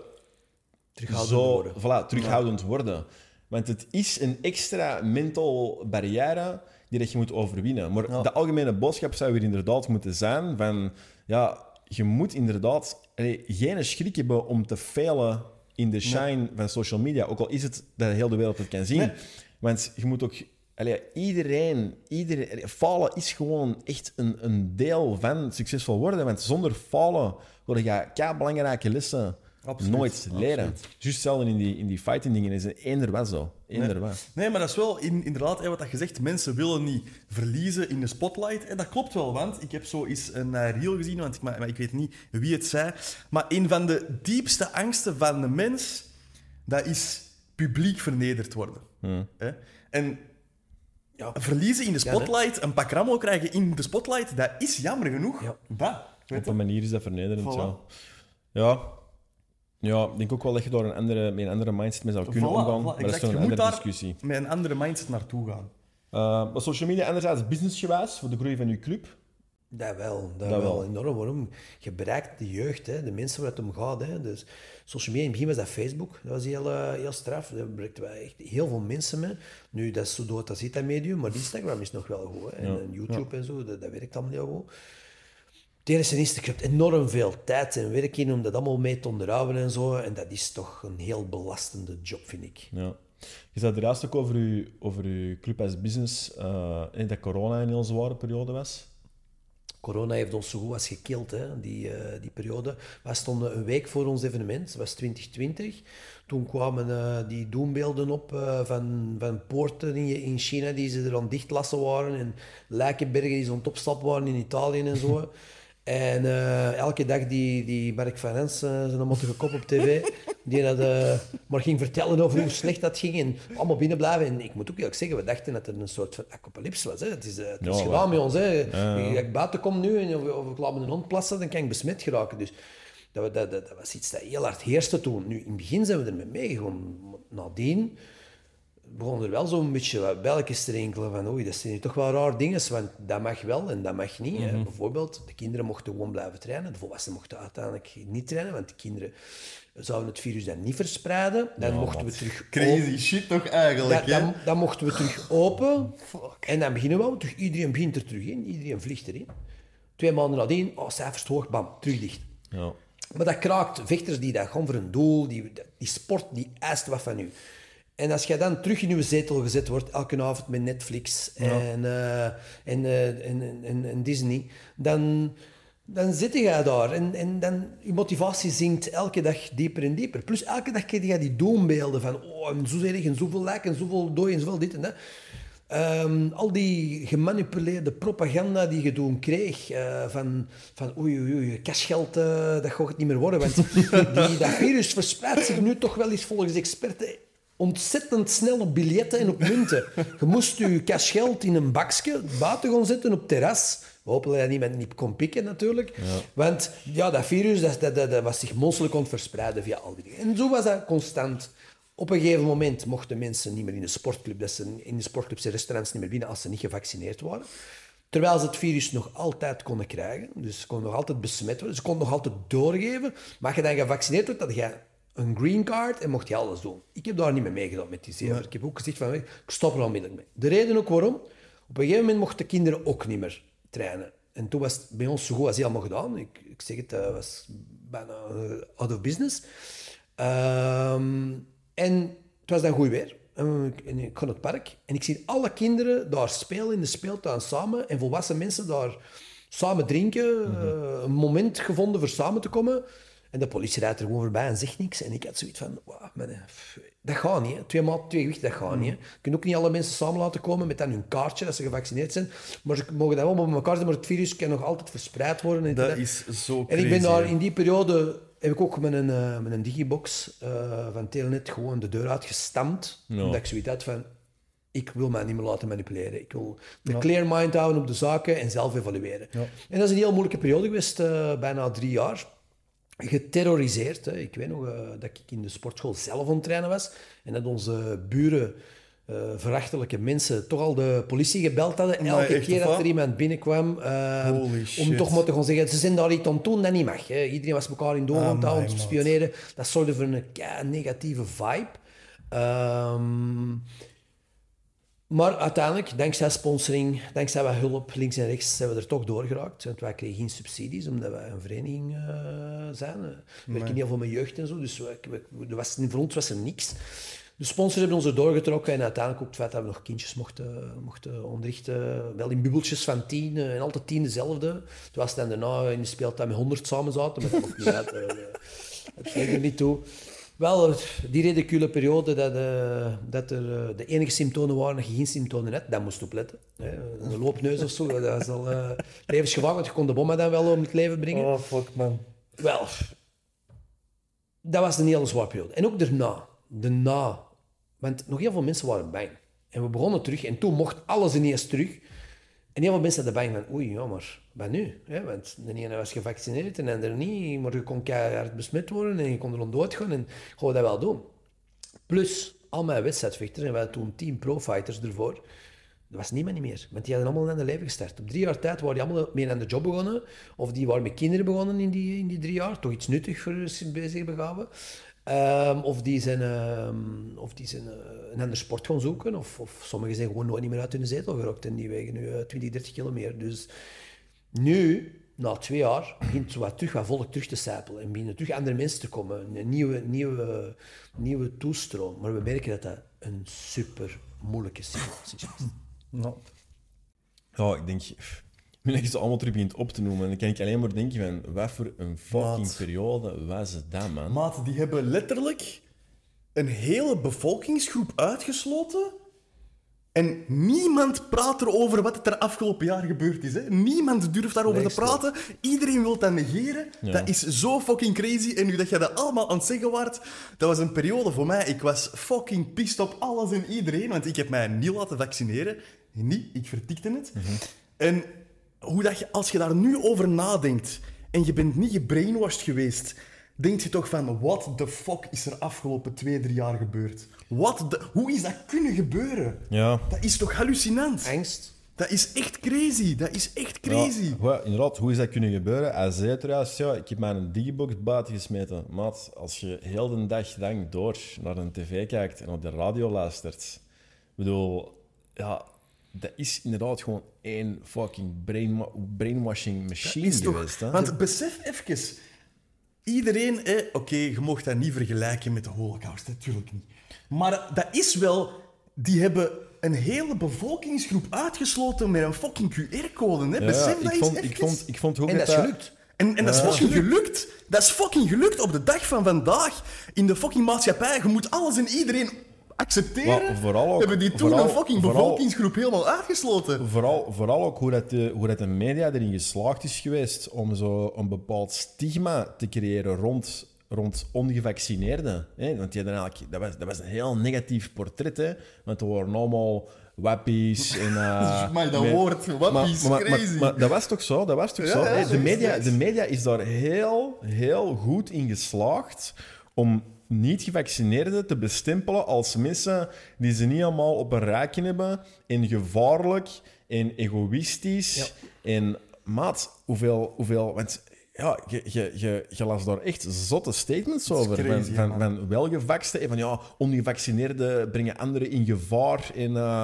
En dan in Amerika was het toch wat agressiever. Hè? Wat dat die aan Biden er allemaal over zei, maat. Dat was fucking Zelf crazy. onze politici hier. Dus, ja, maar dus eigenlijk jij zegt, ja, je mag het niet vergelijken met Holocaust, maar... Het komt toch in de buurt, of niet? Allee, Want toch, er was toch ook zeker zo- het eerste er was ook- stadium. hè? er- Het eerste stadium. Er was ook zo een stukje tekst hè, dat ze uit de nieuwsdingen hebben gehaald van Nazi-Duitsland. Hè, en dan de woorden Joden doorstreept hebben met ongevaccineerden. En, sorry, het staat er echt niet ver af. Hè? Het staat er echt niet ver af. Dus fucking crazy als je erover nadenkt hoe snel dat zo'n toxische situatie is geworden. Echt ziek. Maar dat was een ultieme test om te zien hoe goed dat de mensen nog volgen. En Ja. je zag ook altijd de cijfers van de gevaccineerden. En dat was dan toch, volgens de cijfers, ik weet niet of ze kloppen, 70-80% van de bevolking was gevaccineerd. Ze waren al zelf met de kleine mannen bezig. Met een experimenteel vaccin dat nog niet geen jaar bestond. En dan zijn er zo'n paar die niet willen meedoen. Zo. Dat zijn dan meteen trikken. Alle gaan we eens even straffen. Alle gaan we opzij zetten. Ga allemaal nergens niet meer aan meedoen. Dat is... maar je ziet maar hoe dat gelukt is. 80%. En dat was het experiment crazy, om te zien hoe gemakkelijk mensen volgen. Ja. En nu zijn we terug vertrokken. Want we zitten terug nu in de klimaatpropaganda. En we hebben hier enorme verstikkende warme hitte. Maar niet in België. En niet in Nederland, en niet in Duitsland, en ook al niet in Frankrijk. Dus waar wel, ik wil er nu niet over uitweiden op deze situatie, maar ik denk toch dat veel mensen hun ogen eens moeten openen. Dat denk ik ook. Denk ik ook. Als er één ding is wat de afgelopen periode in het duidelijk maakt... ja, man. Ik vind dat nog altijd hallucinant dat dat is kunnen gebeuren, man. Ja, en ook, weet je... En dat daar geen enkel woord over is wordt gerept. Nee, niks. Wel, de enigste plaatsen waar er wel een woord over gerept wordt, dat zijn dan zo de Joe Rogan podcast en in Elon Musk. Die zijn zo dingen naar buiten aan het duwen. Maar inderdaad, op traditionele media, of mainstream media, zie je niks. Nee. Maar ja, je moet er eigenlijk moeten er ook geen vragen bij stellen, hè, man. Nee, ik weet het, maar Die dat is zitten- toch... dat is maar allemaal- dat is allemaal maar onder je hoedje, hè. Dat is toch crazy dat de gewone mens niet even denkt van... Waar is dat naartoe? Waarom heb ik mij laten vaccineren? Wat is er afgelopen 2 jaar gebeurd? Heb ik afgelopen 2 jaar een hele bevolkingsgroep buitengesloten? Heb ik die eigenlijk praktisch als de Joden behandeld? Dat is toch hallucinant dat jij dat... ik dat is denk echt gewoon uw kop in het zand steken. Dat is dat toch? Ja, dat is effectief dat. Maar ik denk dat de meeste mensen gewoon zo zijn. Die willen niet te veel nadenken Weet je, kijk, ik denk ook dat het heel moeilijk is voor een persoon om gevaccineerd te zijn geweest en zo een stuk mee te gaan in dat verhaal. En dan, als je daar nu feiten tegen zegt van, nee, maar, kijk eens, jij wordt nog wel dat virus aan het verspreiden. Wij zijn onterecht buitengesloten geweest. Toegeven dat jij Toegeven, voilà, dat is heel moeilijk om toe te geven voor mensen. Dus ik denk dat gewoon ook automatisch... Dat we afblokken en dat die er zo geen part van willen mee zijn. En ik kon nu even ook iets van waarom dat brainwashing zo actief hoe werkt. Hè? Want de mainstream media zeggen altijd, en de meeste mensen vinden het goed of de meeste mensen zijn pro-vaccinatie en pro-dit en die vinden het goed dat er een avondklok is. Dat weer zo regelmatig vermeld in de media. Maar er was een avondklok. Maar dus alsof... dus de media Holy shit. deed altijd alsof de publieke opinie akkoord was met het beleid. Maar er is een sociaal experiment naar gedaan. Ze hebben eens getest van, hoe makkelijk is de persoon beïnvloedbaar? En die resultaten die waren hallucinant. Hè? Dus wat hebben ze gedaan? Een persoon, dus een onderzocht object zal ik zeggen, die weer een heel gemakkelijke vraag gesteld. Bijvoorbeeld, hier liggen 5 rekensommetjes voor uw neus. En er is er eentje... juist. Welke is dat? En ik zal dan zeggen, 3 plus 2 is 2. 4 plus 1 is 6. 1 plus 1 is 3. En 4 plus 2 is 6. Dus eentje is juist, al de rest zijn fout. En die moesten dat zeggen met 10 acteurs. Dus, dus 9 acteurs en 1 persoon die dat dus echt onderzocht werd. En dus... Alle 9, dus op een super simpele vraag. Dus bijvoorbeeld, en die zeggen, 1 plus 1 is 3, dat is de juiste. Die alle 9 die zeggen, dat is de juiste oplossing. In meer dan 9 van de 10 gevallen gaat die onderzochte persoon zeggen, oké. Die gaat daarin mee. Die twijfelt, hè? Ja, natuurlijk. Ook al weet jij in hart en ziel dat niet is, ga je toch mee. Dat noemen ze groepsdruk. Ja. Groepsdruk, inderdaad. Absoluut. Maar dus, en dat is een van die tools dat de media heeft gebruikt van, 80% van de mensen gaan akkoord met iets, 80% van de mensen... En dan zit je voor een tv en dan denk je, als zoveel mensen dat denken, dan zal dat wel Dan komen we weer zijn. op datzelfde verhaal terug. We zitten voor onze tv. Ja, dat is inderdaad... Ja, dat is inderdaad echt wel het grootste controlemechanisme. Ja, ik moet zeggen... ik zit hier nu op het 5e verdiep en ik heb zo zicht op redelijk wat appartementen. Ja, tuurlijk. Ja. Als jij s'avonds... Dat is de main activity. Kijkt wat er altijd op die tv is, je ziet zo 10 schermen zo, dat exact hetzelfde zo aan het bekijken zijn, snap je? En vaak is het dan zo het nieuws en dan wordt die inderdaad gewoon gebrainwashed door de media momenteel. Hè. Ja. Wat dat mij juist eigenlijk te binnen schoot, hè. We praten even over het huidige scenario van heel het fucking klimaat en zo. En dan was ik aan het terugdenken tijdens corona... Hoe weinig want ik werkte toen in de haven, hoe weinig auto's dat er op de baan waren. Hè? Een grote meerderheid van de mensen heeft hun job kunnen uitvoeren van thuis uit. Hè? Mm-hmm. Nu is het zogezegd een grote probleem, het hele klimaat en dat de wereld naar de kloten gaat en bla bla bla. Hè? En auto's zijn daar een grote factor van. Als tijdens corona bijna iedereen van thuis uit heeft kunnen werken, bijna niemand op de baan is geweest. Als je echt het klimaat, of als dat echt de oorzaak zou zijn... Waarom gaat je dan niet terug naar iedereen rustig van thuis werken? Ja, volgens mij zijn ze daar wel mee aan het pushen. Dat weet ik niet. Nee. Want bijna iedereen wordt nu terug meer en meer verplicht van eigenlijk... Ik denk gewoon dat niet iedereen even productief van thuis werkt dan het zou moeten op het werk. En ik denk dat dat het probleem is. Dat het werk gewoon niet meer gedaan werd. Of mensen zitten gewoon thuis tussen 4 muren en we zijn ook gewoon zot, omdat die in de muur niks anders niet meer dan gewoon thuis zitten. Ik werd gewoon zot thuis op de deur. Ik mocht niet meer buiten, ik mocht niet gewoon joggen of niks. Zeker niet met 2. Ik mocht nog niet met 2 in de auto zitten. Ja, ik kan eerlijk zeggen, voor mij was het ook een heel zware periode. Er is een periode dat ik veel gezopen heb, man. Ik ook. Heel veel. Ja. En andere dingen zijn niet oké waren. Gewoon uit fucking verveling, man. Ja, ik moest nog naar het werk gaan, dus ik had dat uiteraard wel. Maar voor mij was dat een zware periode in de zin van... Ik had echt letterlijk... Iedereen rondom mij, heel de fucking wereld, is echt zot geworden. Mm-hmm. Ik had echt dat gevoel van, what the fuck is deze? Mm-hmm. Nu dat we toch een stukje hebben over de gekte van de tijd waarin we leven. Misschien nog een laatste vraag. Wat vinden van transpersonen die deelnemen bij het andere geslacht, zal ik Ja, zeggen. en dan vooral eerder used to be mannen naar de vrouwen. Want daar zit het echte voordeel. Hè? Ik vind dat mannen in geen enkele sport, maar zeker niet in gevechtsporten, ook al zijn ze omgebouwd of pakken ze testosteronblokkers, thuis horen in een categorie bij de vrouwen. En zeker niet bij vechtsport. Want we hebben nu onlangs al zo eens ze hebben sowieso een paar grote evenementen, een paar van die ex-UFC-vechters omgebouwd tot vrouw. Ja, die slagen die andere vrouwen gewoon in de prak. De fysieke kracht van een man is niet te vergelijken. Nu, als je een goed getrainde vrouw bent tegen een man die niks kan, ik kan gerust voorstellen dat die een man slag gaat krijgen. Maar nu hebben we het over pro-level fighters, man-vrouw. Man wil geen man niet meer zijn. Hij voelt zich meer vrouw en hij wil dan mee gaan doen bij de categorie bij de vrouwen. Bij de mannen heeft hij waarschijnlijk nog niks gepresteerd. En die wordt daar dan king of the road. Eerlijk, ik denk eerder dat is. Ik denk oprecht niet dat mannen zijn die dat ineens zoiets doen van, oh, weet je wat?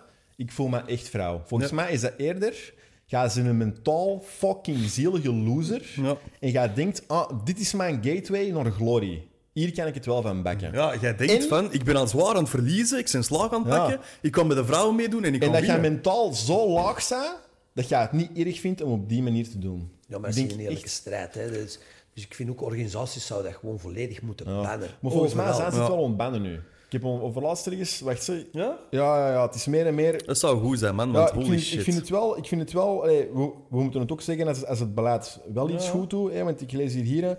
Norway, Finland, Sweden, Holland en de UK have now banned gender transitions... dat is surgery voor... dat is de surgery. Oké, dat is ook wel positief. Maar alleszins, ik had gelezen dat meer en meer landen het ook zijn aan het verbannen dat dus transpersonen ineens bij het andere geslacht kunnen gaan meedoen. Ook in nasleep van daar in Amerika. Van dan die man... Zwemmer zo. Ja, die zwemmer. Die heeft dan al die Olympische meisjes er heeft afgezwommen. Maar eigenlijk, maat, dat is fucking erg. Hè? En we zijn niet nummer 168 op de lijst bij de mannen? Ja, Dat zo is goed, eerst hè. bij de vrouwen. Dus Ja, maar dat is toch zo... we zijn Ja, maar je genetisch hebt dat- anders gebouwd. Hè. Absoluut, Mannen, zoals ik al zei, absoluut. mannen zijn gebouwd voor bepaalde taken. Hè. Waarom zijn al de zware constructiewerken nog altijd mannen en geen vrouwen? Nee, voilà. En dat is zo'n mooi bewijs om zo tegen heel die stroming van ja, mannen... Want er is zo'n hele extreem feministische stroming van ja, mannen en vrouwen zijn hetzelfde en dit en dat. Maar je ziet, dit is een overduidelijk praktijkvoorbeeld van... Nee, man, er is een gigantisch verschil tussen mannen en vrouwen. Ze hebben Serena Williams tegen een tennisser laten spelen dat niet eens in de top 100 zat. Hè. Ja. Die is zwaar verloren. Hè. En, Is dat? Ja. En zij zegt zelf ook van... Dat is totaal anders. Je kunt dat niet vergelijken. nee. Je kunt dat niet vergelijken. En dat is fucking Serena Williams. Hè. Die is gebouwd als een man. Hè. Natuurlijk, als ik morgen tegen Serena Williams ga tennissen, dan ga ik niet winnen. Ah wel, nee, voilà, exact. Maar dat is dan wat ik daar juist aanhaalde van een ongetrainde vrouw tegen een ongetrainde man. Die man, als die echt wilt... Ja, dat is... En dan Want er was ook en dan een getrainde vrouw tegen een getrainde man. Hetzelfde verhaal. Ja. Er was ook zoiets... Want er is ook eens het tegenovergestelde scenario. En ik had eens online gezien. Dat was zo'n Thaise she-male. Dus een vrouw die zich laat ombouwen tot man. En die had een partij gevochten tegen een man. Maar ja, je ziet, maat, die wordt helemaal in fruit vaneengestampt. Ja. Maar eigenlijk, als man, is dat ook pijnlijk, hè? Er is een gevecht, je kunt dat niet winnen. ja, Want nee, dat is- je hebt gewonnen maar tegen een masker. En stel, je moet hem maar eens godverdomme verliezen, dan is het ook, je hebt verloren van een masker. Ja. Dus echt, maat, dan moeten ze echt gewoon compleet Dat hoort overal niet. Dat hoort verbannen. niet. Dat mensen zich niet gewoon hun vel voelen en een operatie willen ondergaan, weet je wat, dat is iets persoonlijks. Absoluut. Daar kan ik mee leven. Maar ga niet in mekaars... in competitie met elkaar. Nee, dat is echt gewoon delusional Dat zijn. is- Hè? Dat is echt delusional Dat is echt zijn. delusional zijn, absoluut. Oké. Ik heb alles besproken, denk ik, wat ik Ja. voor handen heb. Ja, ik denk ook... we hebben alles van gecoverd, hè. Van MMA tot transgenders tot corona. Ja, dat is inderdaad Dus, de zeer volle podcast. Voilà, guys, dat was hem voor vandaag. Ben, hartelijk dank voor te komen. Yes. Waar kunnen ze u vinden, uw social media vinden, de social media van uw club? Alles op Perfect Team. Dus ze kunnen surfen op mijn website www.perfectteam.be en daar vinden ze alles op terug. Alle kanalen op social media ook Perfect Team. Gewoon in Google intikken, dat is de eerste hit die dat je krijgt. Oké, top. Als je nu als man ook geïnspireerd bent om misschien eens te proberen MMA op te starten of zo. Ja, wij raden dat sterk aan om toch gewoon eens een les in uw leven MMA te volgen. Ja, en op regelmatige basis organiseren wij ook zo van die try-out lesjes nu. In kleine groepen hebben we eigenlijk een paar keer gedaan. Ook een leuk concept. Ja. Dus als je getriggerd bent om dat eens te willen proberen, blijf mijn social media volgen. Of stuur mij, beter nog, als je dit hoort, stuur mij een e-mailtje naar info@ironers.eu. En dan zal ik u op de hoogte houden van wanneer wij nog eens zoiets organiseren. En dan kun je eens komen proberen of dat er iets voor u is. Voilà. Okay, guys, thank you very much and see you next time.